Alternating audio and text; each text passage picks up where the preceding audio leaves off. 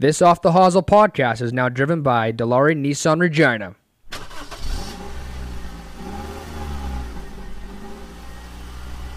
Nissan. And that's 4 birdies in a row for Drew Kosher to close out the day with a smooth 69, ladies and gentlemen. And would you look at that, Troy Kosher strikes one right down the middle on the wrong fairway. The Reverend can't drive, he can't hit his irons, and he can't putt, but boy, can that guy drink.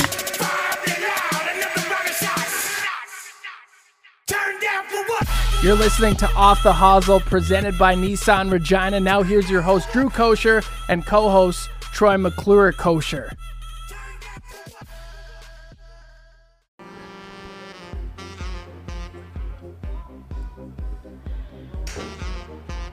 Alrighty, hey everybody, welcome to episode number 44 of Off the Hosel. My name is Drew Kosher, I am your host, and a rare occurrence this week, I'm not joined by my two co-hosts in my brother Troy McClure Kosher or the Reverend Dan. Troy's working and Dan had some family stuff going on, so I am Han Soloing it today. But we're in for a treat of an episode with an absolute great guest from Regina. I can't wait for you guys to listen to this one because it's going to be a beauty, and I'm really excited, and he's excited to come on. So, but before we get going here, I'd like to remind you that this is a Nissan-driven podcast. Nissan is a proud supporter of Off the Hosel. They're so great to work with. They have great customer service, great prices, and Nissan is the way to go. They're located at 1111 Broad Street in Regina. Wow, it's a little different here without my brother or the Reverend, so I'll have to try and keep you all occupied here. Quickly before we get going here, I want to give a shout out to the boys over at the Walk Off Homer podcast from Regina, Saskatchewan as well.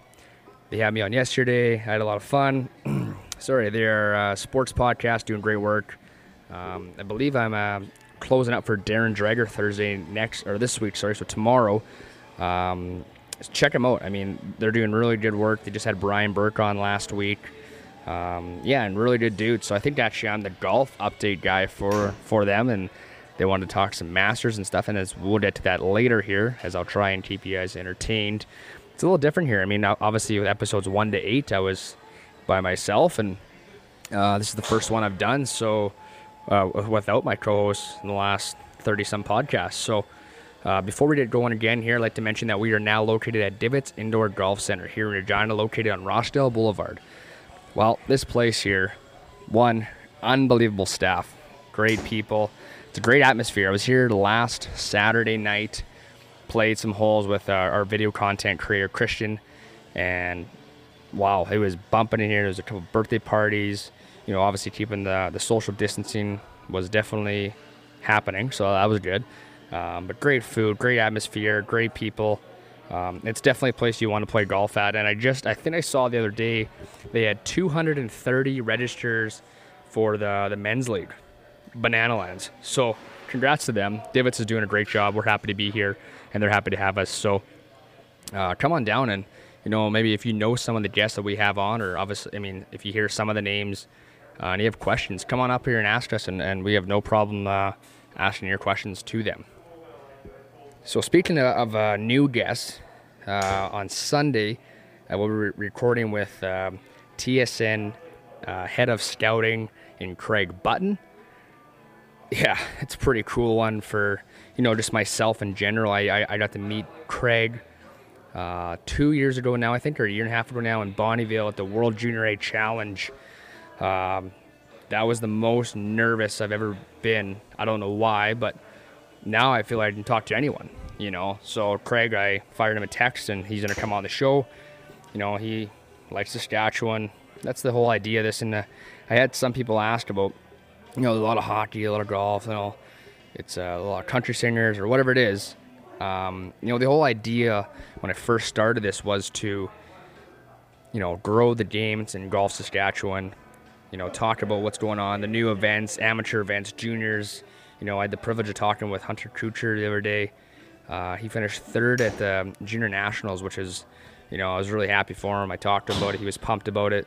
So, yeah, I mean, the idea of this whole thing is Golf Saskatchewan, growing the game, Obviously, we're gonna have some celebs on too, but the idea of that too is that they all portray back here. You know, guys like Duthie, he loves being in Saskatchewan. Dallas Smith loves being here, being in Craven. So that's the whole gist of it. The idea is still to grow the game, and I think moving forward, we're going to even continue to get, you know, maybe some live interviews on the course next year when COVID hopefully is gone.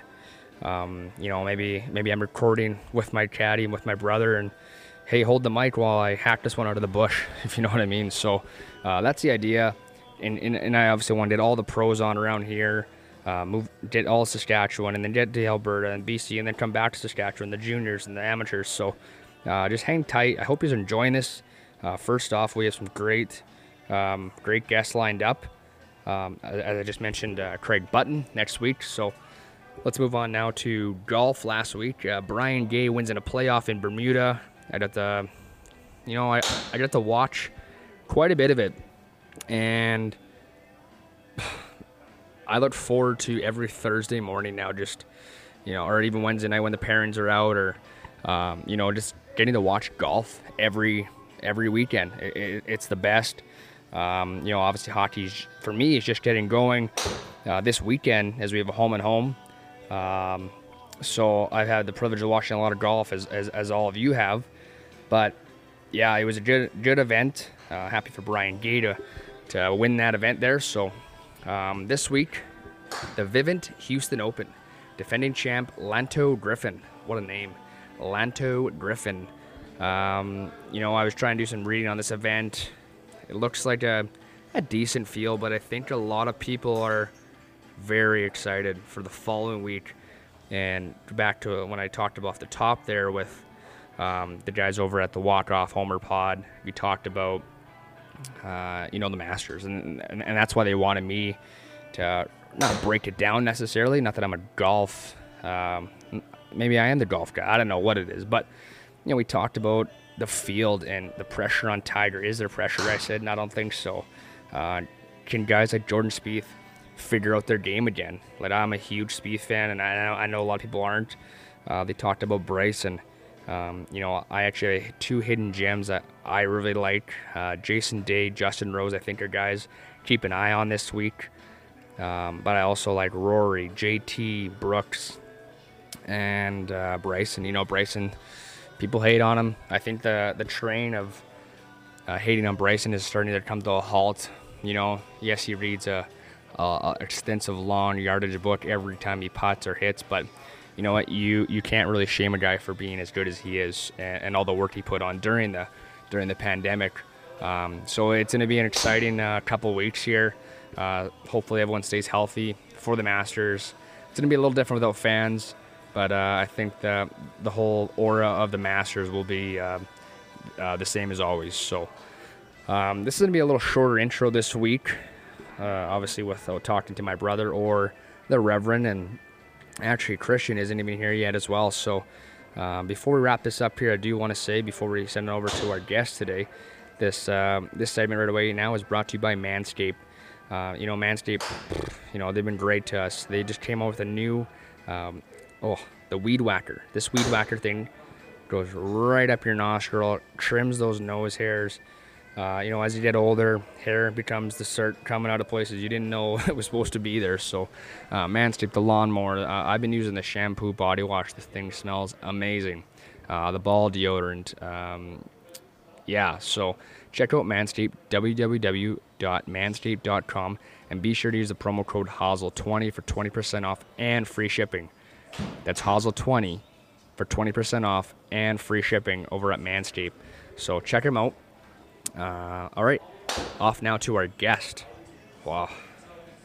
You know, I texted him 4 months ago, got nothing. Didn't bother him again, probably for a few weeks after that, and nothing. And then he texted me out of the blue and said, hey, I noticed a Saskatchewan number. Who is this? Well, I said, hey, Kent Eager is our guest this week. And he was, you know, took a little while. He had a family stuff going on, so he got busy. But Kent Eager, you know, I had the privilege of practicing with him, not planned. I think a year and a half ago now, at the Royal. We were just messing around, and he was giving me some tips and ideas on how to practice better, this and that. But Kent Eager, really down-to-earth guy, really funny. He called me last night. He's excited for this. A lot of guys around Saskatchewan know who he is. He's a professional golfer. He's played on, every tour I think there is. He was also on the Big Break, so we'll talk to him about that. So I think that's all I have this week for you. I will send it over now to Kent Eager. I hope you guys enjoy it. Are you tired of the same old spiced rum and coke or any other basic mixed drink? Well, we want to change that. Here at Off the Hosel Crew, we are proud supporters of Last Mountain Distillery. They got so many good choices that will change your world. Just some off the top of our head. Last Mountain Distillery whiskey, rum, dill pickle vodka, root beer schnapps, and now new, apple pie moonshine. If you haven't already checked out Last Mountain Distillery, for all your mixed bevy needs, Last Mountain Distillery, no questions asked. Alrighty, we're pleased to welcome in from Regina. He currently resides in Phoenix, Arizona. He's a pro golfer that has played on all sorts of tours. He's also was part of the TV series Big Break in 2011. Took place in Indian Wells. We're happy to have join us today, Kent Eager. Thanks for joining the podcast today, man.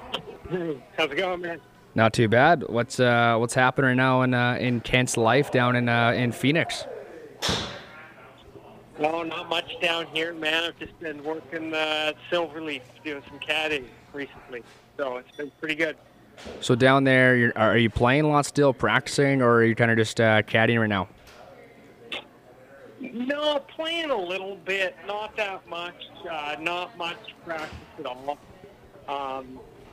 Just trying to get the body right, man, to be able to get back in the grind. It's just not quite there right now. So, would you mind touching on like what's exactly happening, or is that just something you don't want to talk about right now?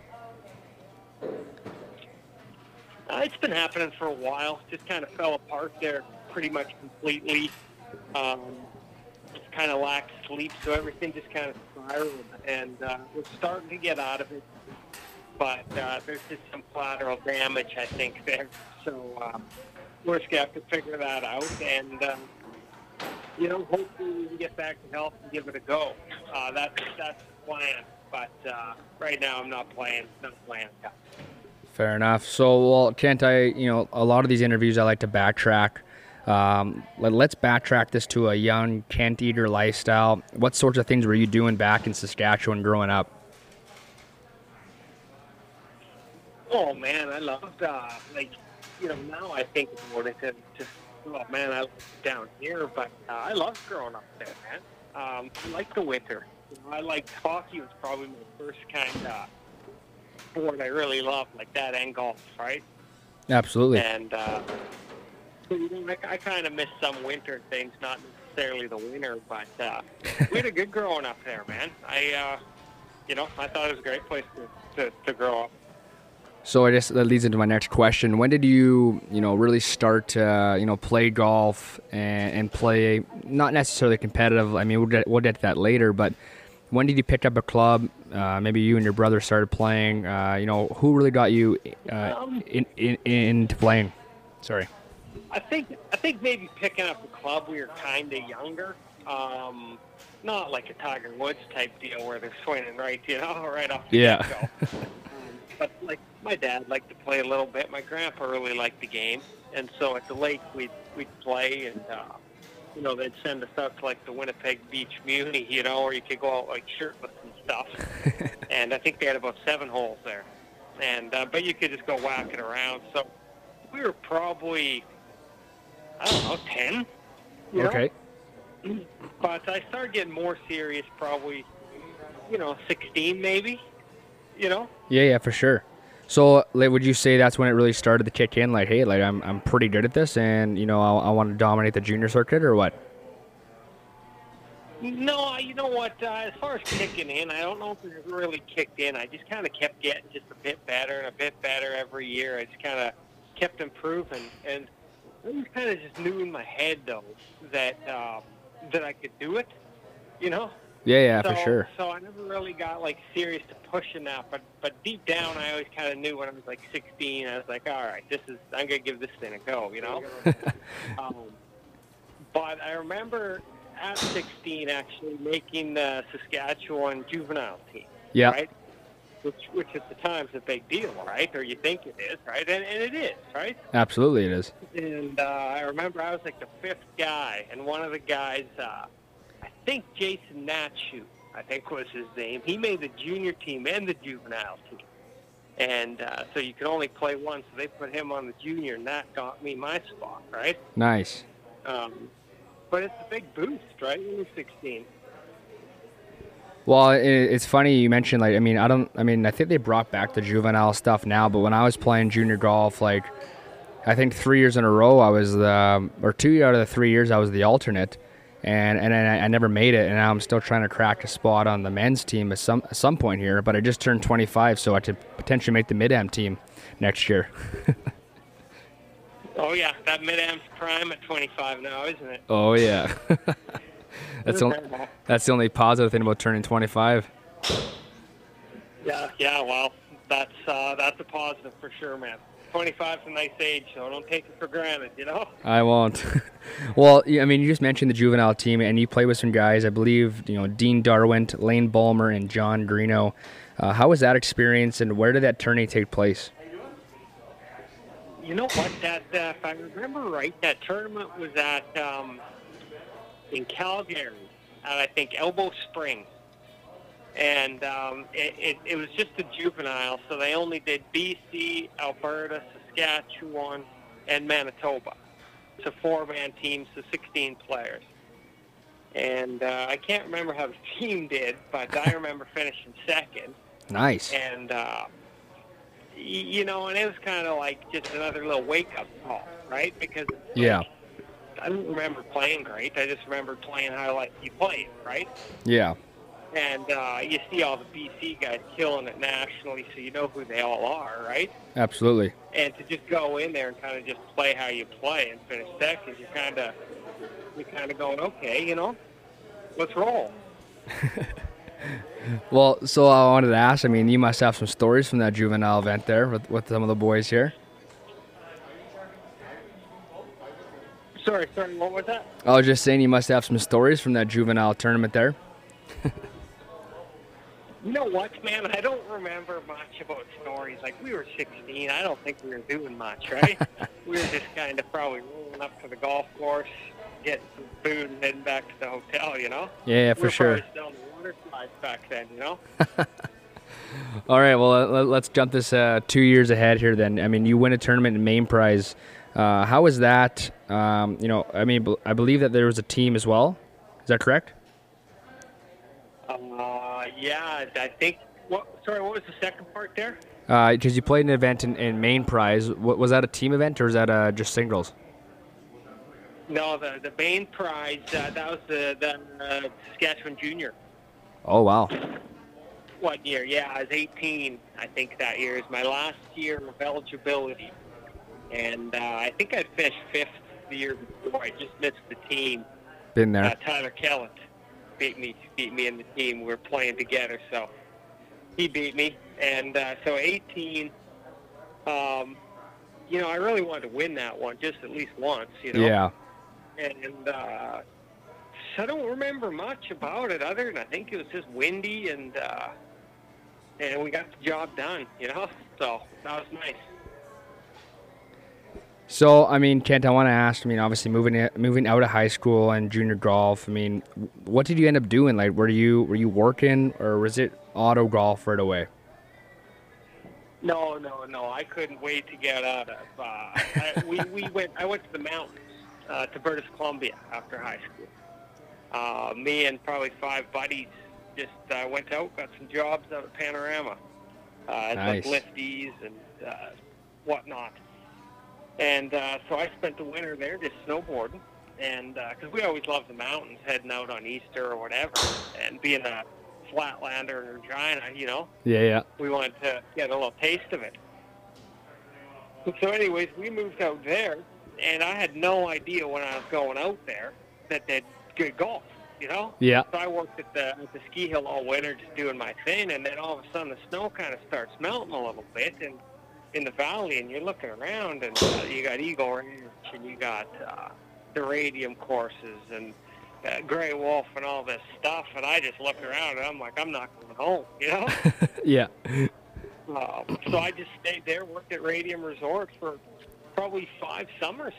Wow. And did 3 winters kind of skiing and kind of went back and forth that way. So, my next question, Kent, is was there ever thought of playing college golf? Because it looked like you jumped right into pro.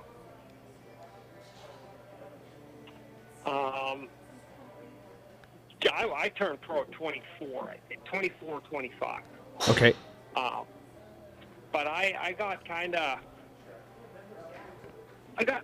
lucky in a sense that when I was playing amateur in BC, James Lupp kept whooping up on me, you know? Oh, yeah. And he was the top amateur in the world at the time.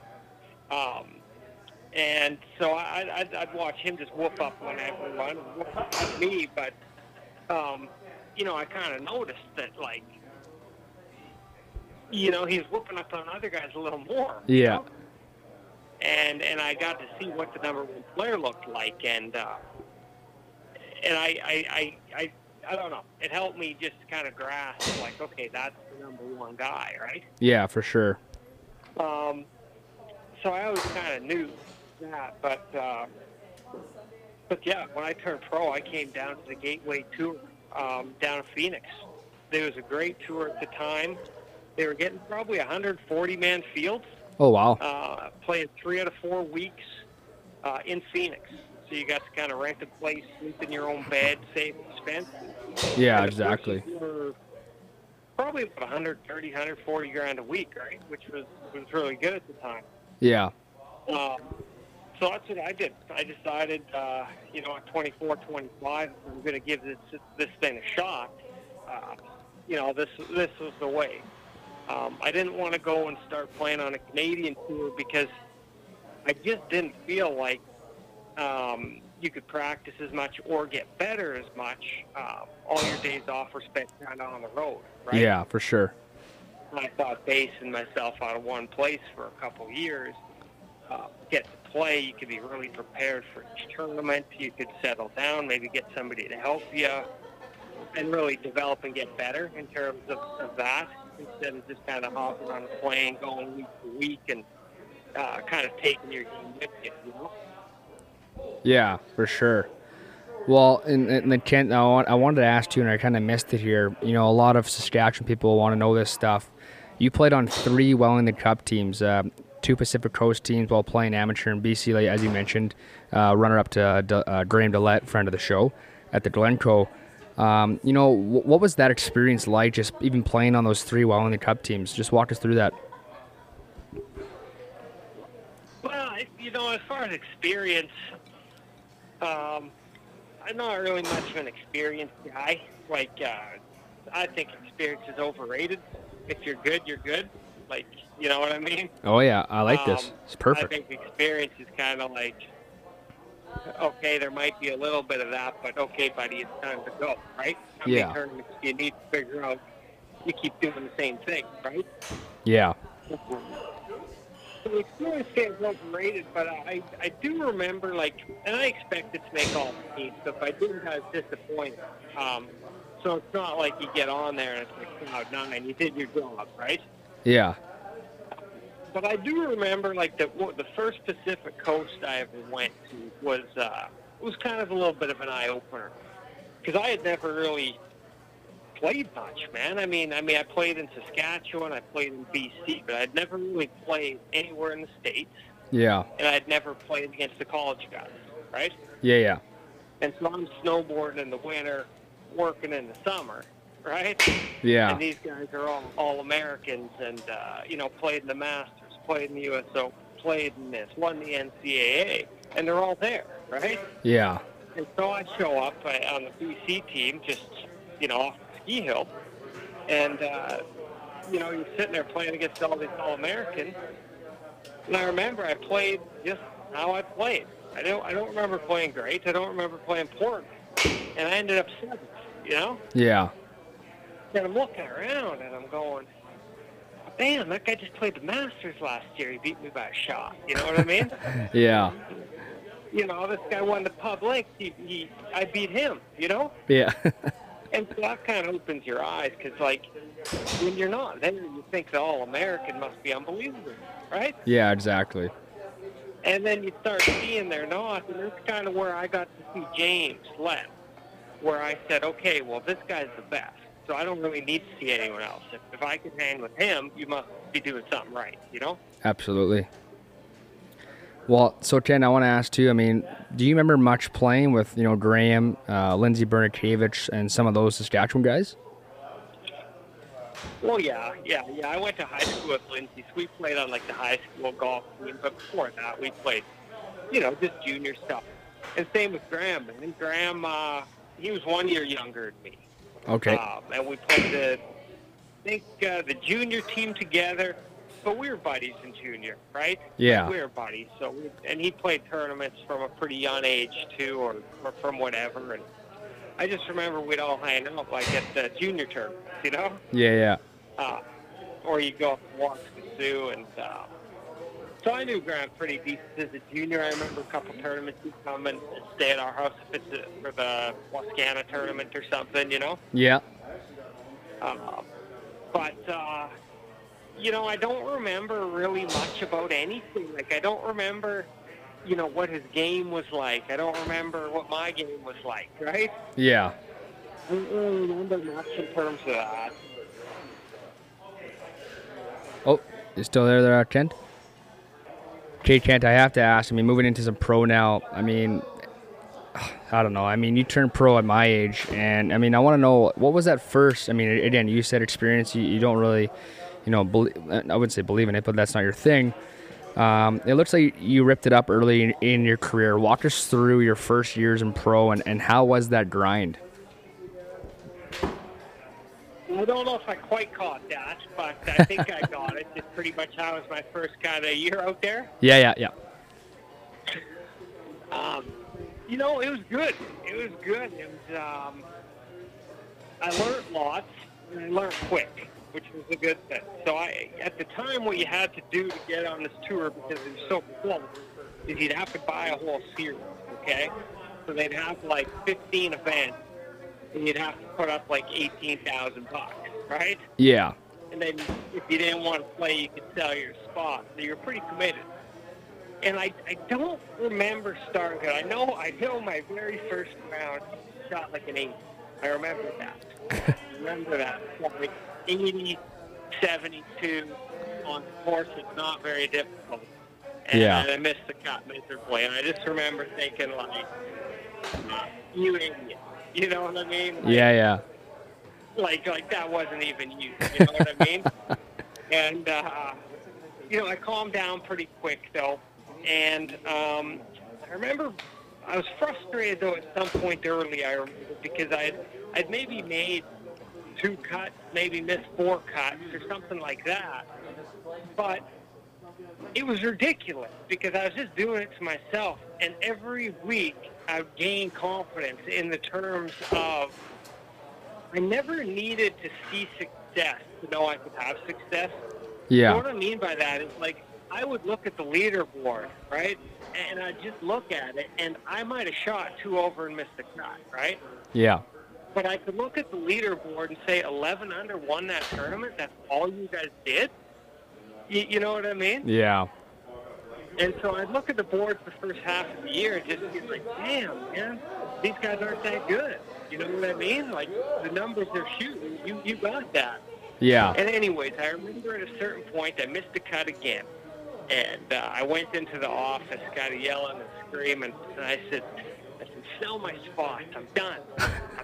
And I was never done long term, but like I said, you had to buy the whole package so you're committed, right?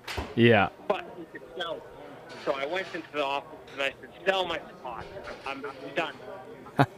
And the guy's like, what did you shoot? I said, 72. He goes, that's not that bad. I go, bullshit, that's not that bad. That's terrible. You know what I mean? Oh, yeah. Sell my spots. I said, I'll let you know when I'm ready to win, and I'll come back then, you know? Oh, yeah. And so anyways, I missed the next event. I said, sell it. The next week I call him back. I said, sell it. The next week I come back ready to win. And I knew I was ready to win. And I trained my brain the last couple of weeks, and it was just enough, you know?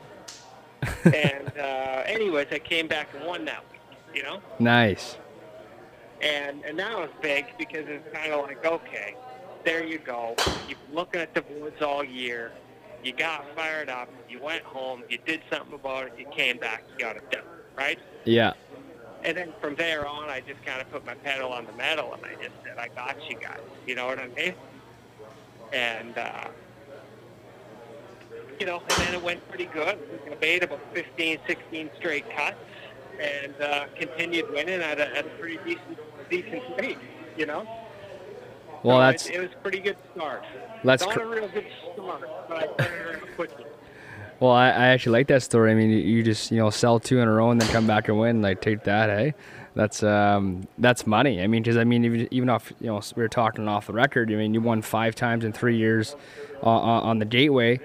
And then the Canadian Tour, I mean, you won and set the scoring record there, 26, 27 under. Like, I mean, wow, like that's, I mean, clearly you figured something out along the way, you know, losing, and then, you know, you shoot 72. And then you wait 2 weeks off, and then you must have found something. Well, you didn't find anything. It's all just, like, you know, you're playing week in, week out, and, you know, at some points as an athlete, you just kind of snap, right? Yeah. And it's like it's either you get it done, or, you know, if you snap and you come back and you still suck, maybe you just don't have it. You know what I mean? I understand, yeah. I mean, at some point, right? You know what I mean? But the wins on the Canadian Tour were nice for me, especially the first one. Because at that time, and I think it's always this way with golfers or with human beings or with whatever in competition, is if you played on the Gateway and you're winning on the Gateway, you thought, the Gateway is better. If you're on the Canadian Tour and you know, you think that tour's better. You're on the Hooters Tour, you think that tour's better, right? Yeah. And so, you know, a lot of guys from the Canadian Tour look at you and say, well, you did well there. Well, you haven't been here yet. So to be able to go out there in, I think, my 7th event and go set the scoring record, you know, it kind of validates what you had been doing too, right? Absolutely. So now you're going, well, I'll do it, you know, you kind of bring your game with you at that point, right? You kind of believe you can get done anywhere, right? Absolutely. Well, I mean, Kent, this is a good one here for you. So Dean Brown mentioned to me that I should ask about the U.S. Open at Pebble Beach and who you got to play 18 with. You care to elaborate? Yeah, you know what? That was kind of bittersweet, I guess. It was the best part about the U.S. Open at Pebble Beach was qualifying, I think. You know? Yeah. That was my favorite part. It was just qualifying for it and knowing that you're gonna be playing in it. Absolutely. You know, I didn't feel that good there. I think I was starting to have. I didn't realize it necessarily was time, although I kind of think I did. I just kind of didn't. You know. Yeah. But I was, you know, I was kind of tight, and I just wasn't feeling that good. You know. Mm-hmm. And so it was a little disappointing because I didn't feel like I could kind of compete at my best there. And you know, once I got there, I probably should have treated it maybe a little different. I kind of just looked at it like, treated it like another event, you know what I mean? Absolutely, yeah. And when you play 2 days, it kind of happens quick, you know what I mean? Yeah. You kind of get there, you play a practice round, you shoot your 76, 77, or 76, 78, I think, and you're on your way home. You know what I mean? Yeah, just one trunk slam and you're on your way. But it was nice to have done it, I guess. You know, now you watch the Open and you can think, well, I played in that. But I'm not very satisfied with that one, so I really want to get myself into another one. Yeah, for sure. You know what I mean? I'm not that satisfied with that one. So that's a good moment, but it's kind of ticked me off a little bit too, right? For sure. Well, I was going to ask, who did you play with? You know what? I don't know. I played with, I believe, John Curran, and I can't remember the other guy's name. I think he was just a qualifier. I didn't know him. Oh, okay. but I got to play in the practice round. I played not all day, but I just got to play the 18th hole with Tom Watson. Which was Wow. pretty cool. How was that? Yeah, so he asked me where, and this is a good one actually. He asked me, he goes, "Where are you from?" And I said, "Regina, Saskatchewan, Canada." And he goes, "Oh, I love Saskatchewan." He goes, "I'm going up there in a couple of months." I guess he goes and does some hunting up there.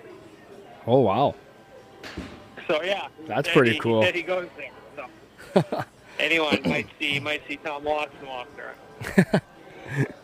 So, Kent, I have to ask too. I mean, you know, obviously going from junior golf to amateur golf, to pro. What sorts of adjustments did you have to make? Obviously money, traveling. Like, what was that? Like, what were some of those adjustments? Well, between like amateur and pro. Yeah, just like moving on from amateur to pro golf, and learning how to budget and. You know what? It's all the biggest adjustments to me, and everybody's different. But the biggest adjustment it's actually pretty common sense. Like, you're a pro now, right? Yeah. Be professional. Like, what does that mean? It's how you practice it. What's the quality of practice? You know what I mean? Are you doing the little things? If you have an issue with your game, let's fix it. Yeah. Looking deep into every aspect. So you're looking at like 50 different avenues to get better, opposed to just like, I have to hit it better. The amateur method, I just have to hit it better, right? So I don't know. The adjustment, though, it's just more or less, in the end, comes down to self-belief. You know? In the end, if you really believe it, and you go about it right, if you have a weakness, fix it. Stay on stuff. Practice like structure. Don't just go hit balls. What are we working on? How are we doing it? What's the brain? How's our overall attitude? How all this kind of stuff, right? Yeah. And I think in amateur, we just don't do that. Like, I remember as an amateur, I don't even think I cared about putt until I turned professional. You know what I mean? Yeah. I don't even think I cared about putt. And as soon as I turned professional, it's just like, okay, buddy, you have to become a good putter. Period. How are we going to do that? Okay, let's go, right? And you just kind of put the work in. But it boils down to self-belief. That's the bottom line. If you're waiting for results before you can see them, probably going about it the wrong way. Yeah. And, if you just, I don't know. It just boils down to, if you think you got it, you got it. If you don't, you don't, pretty much, right? For sure. Well, that's that's funny you mentioned that. Sorry. I think it might have been 2 years now, but we were at the Royal Regina, and I ran into you on the the practice holes there, and I was chipping the same. Chipping the same 50 golf balls in the same spot, and I questioned you at Woody Woodpecker, about my cousins, and you knew them, and then you said, "Hey, what are you doing?"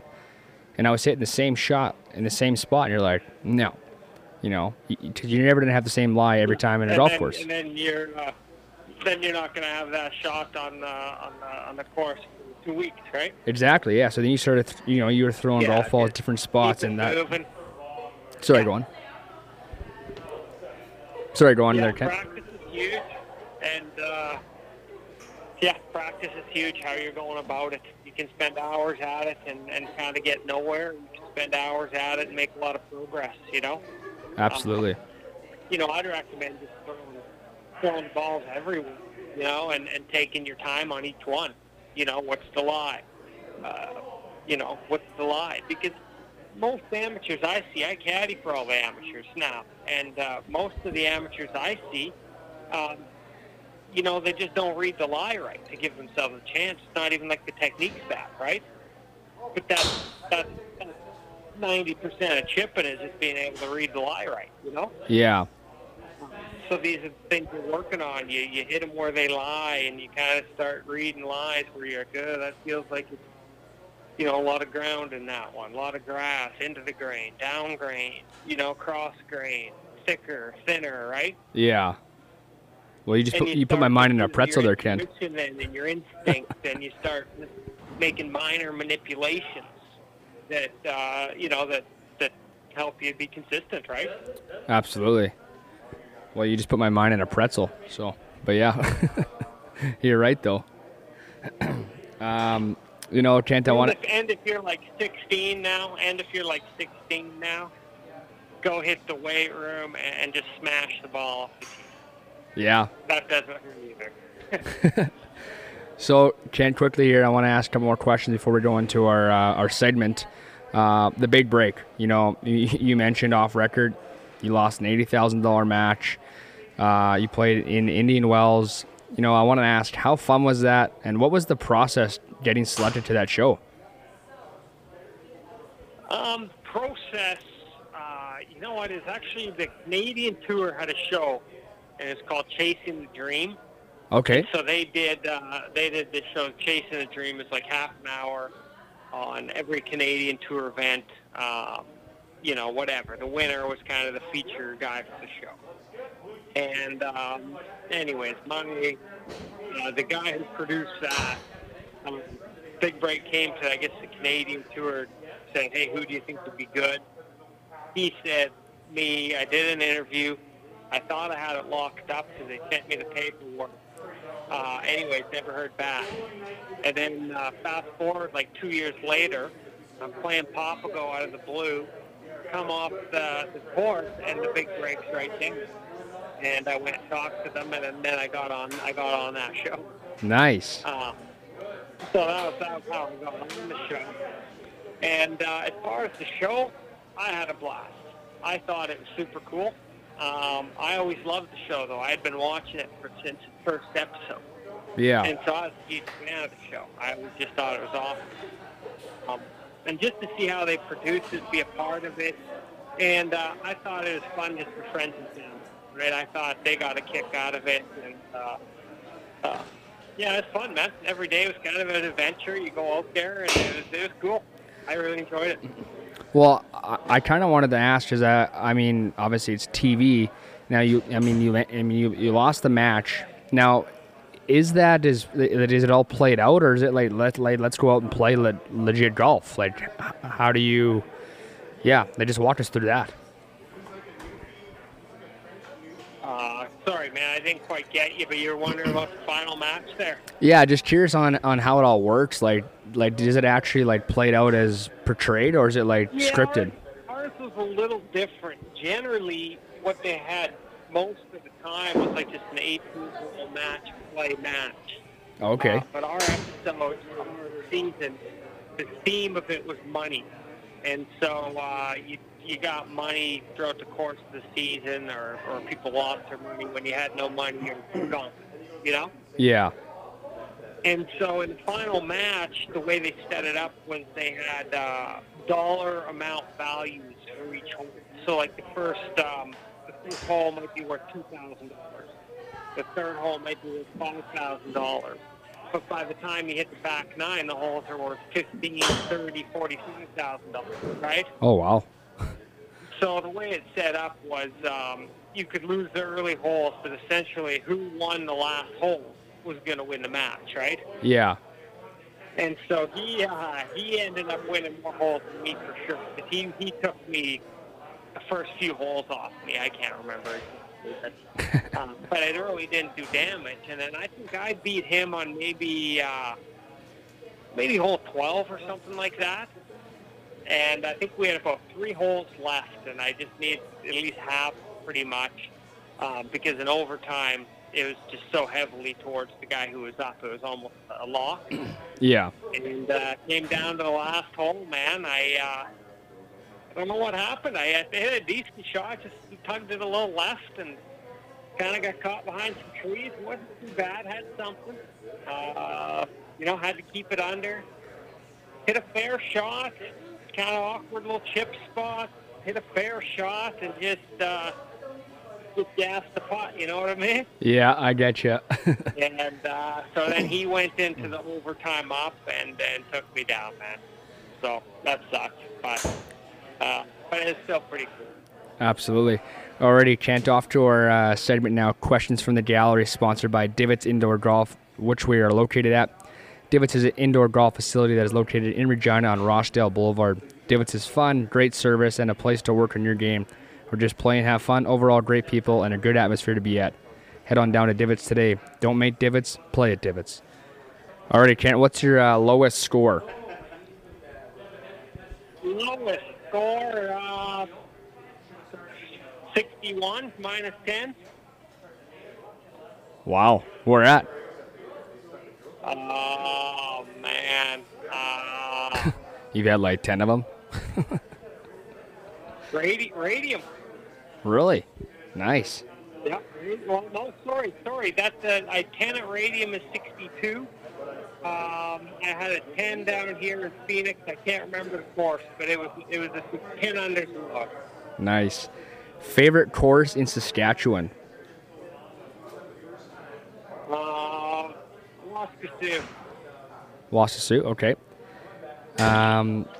What is your on-course snack? What's my off-course go-to? On-course snack. Sorry, the on-course? Yeah. Fade, man. Is that what you're looking for? The shot? No. What are you eating on the course after 9 holes?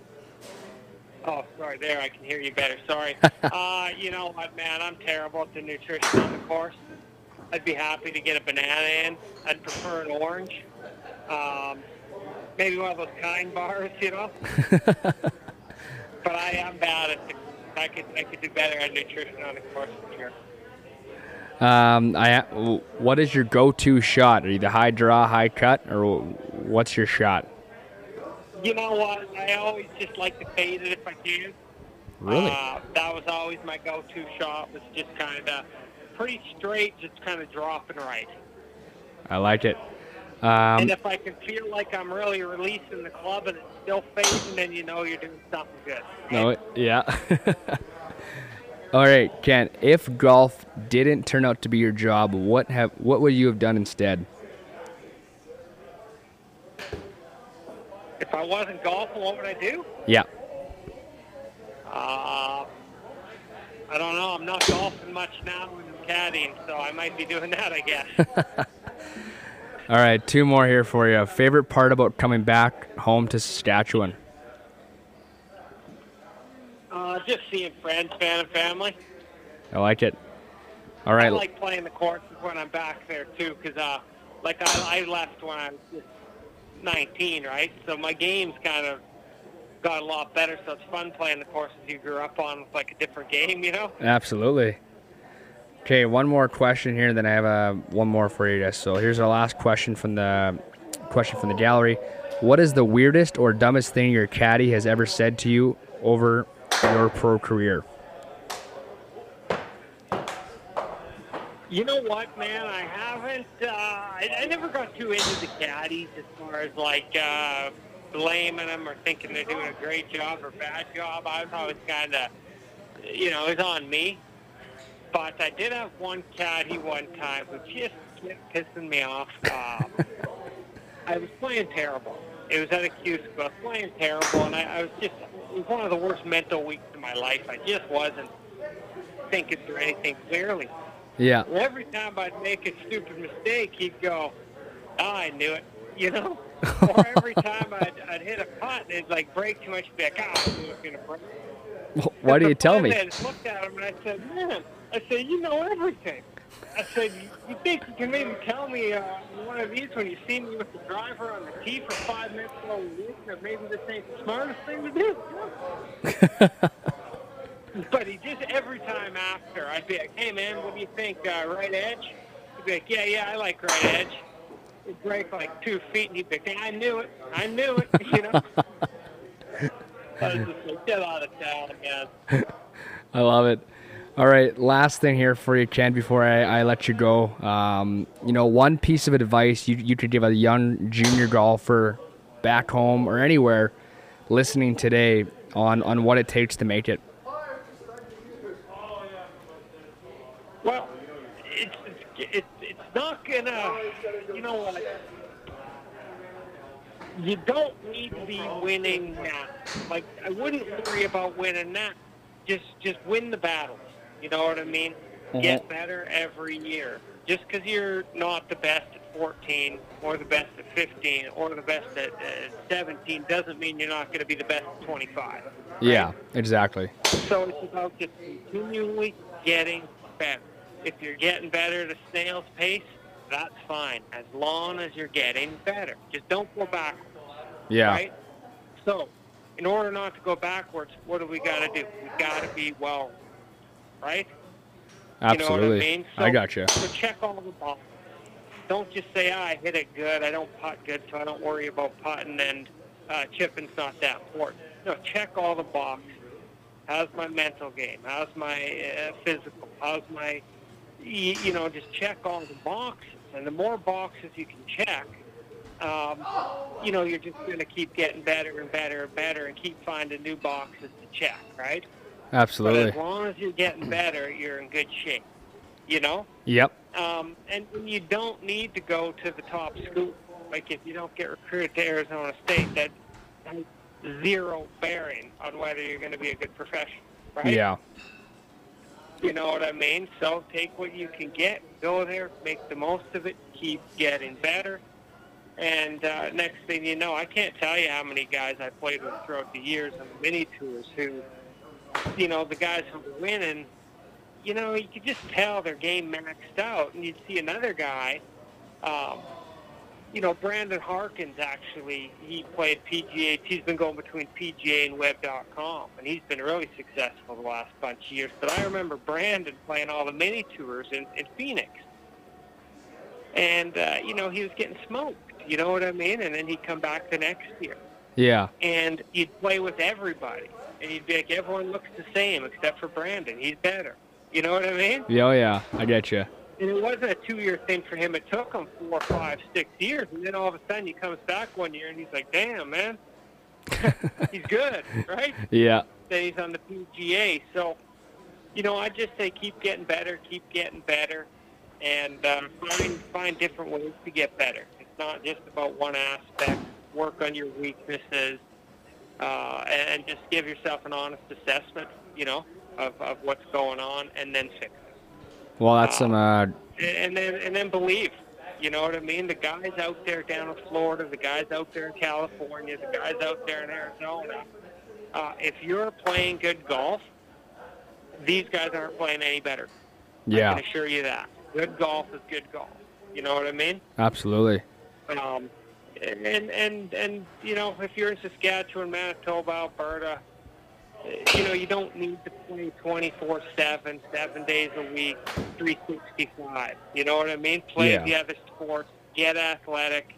When we turn 18, we got time to go start playing more, right? Yeah. But I'd just say keep getting better, man. Like, if you're getting better, you're going somewhere. If you're not getting better, you got to figure out what am I doing wrong here, right? What do we got to do? Yeah, exactly. Well, that's and putting's important, and just stick on the short game here. Short game. Yeah, that's some great advice there, Kent. Sorry, I was just gonna say, like, this has been so much fun today. I'm happy you came on. I'm sure everyone down here and around the world and listen to this podcast. All the Sassy boys are excited. I hope you get healthy and you're playing again soon. And I'd love to have you back on after your next win. All right, man. Thank you. All right, Ken. Take care. Yeah. Thanks, man. Hi, Troy Koser from Off the Hosel. Go and visit our friends over at Rapid Lawn Landscape Solutions to get that green grass that you've always wanted. Be like me and many others that they've helped over the past few years to get that yard that they've always dreamed of. They offer such services as synthetic turf, residential landscaping, landscaping supply, and hydro seeding. Call them at 306-993-7300 to get your free quote, or email rapidlawn.ca. Also, don't forget to ask about the Rapid Lawn Finance It program. Again, call 306-993-7300 or email rapidlawn.ca. Alrighty, there it is, episode 44, with guest Kent Eager from Regina, Saskatchewan. I thought it was a great interview. I can't really ask my co-hosts as they're not here today, but, a lot of good topics Kent talked about. I mean, we talked junior golf, amateur golf, some well-in-the cup teams, Graham, Bernakevich, James Lepp. Kent played in the U.S. Open, got to play the 18th hole with Tom Watson, which is pretty cool. So I probably did my left nut to play with him for one hole. But other than that, it was a really good interview. Even the last question there, Kent had a lot to talk about just on what it takes to make it, and the grind and the process, and practice is essentially everything in this game of golf. And I've heard it many times from a guy I respect a lot, in Dean Brown. You can't cheat the game, so you got to practice hard if you want to be the best. So again, with no other co-host here, I don't have too much to talk about. Quickly, I want to mention, obviously, our sweaters are in now. Off the Hosel sweaters, crew neck sweaters. We are working on some t-shirts and other stuff as well. Hats moving in now. So stay tuned for that. And again, off the top, I mentioned our guest on Sunday I'm recording with, and I'm sure Troy will be back in town for that one. Craig Button, TSN Director of Scouting, former NHL GM in the league. Should be a lot of fun. I'm a hockey scout, so it'll be cool to learn from a guy such as Craig Button. I don't have much more. I do want to say our social media handles are @_offthehosel on Twitter and Instagram. Facebook is just Off the Hosel. Yeah, that's all I have this week. So hope you guys enjoy the pod. We'll talk to you next week. Enjoy your Wednesday, Thursday, Friday, Saturday, Sunday. Peace. See ya. Get on down to Divots Indoor Golf. Play some golf. See y'all. Peace.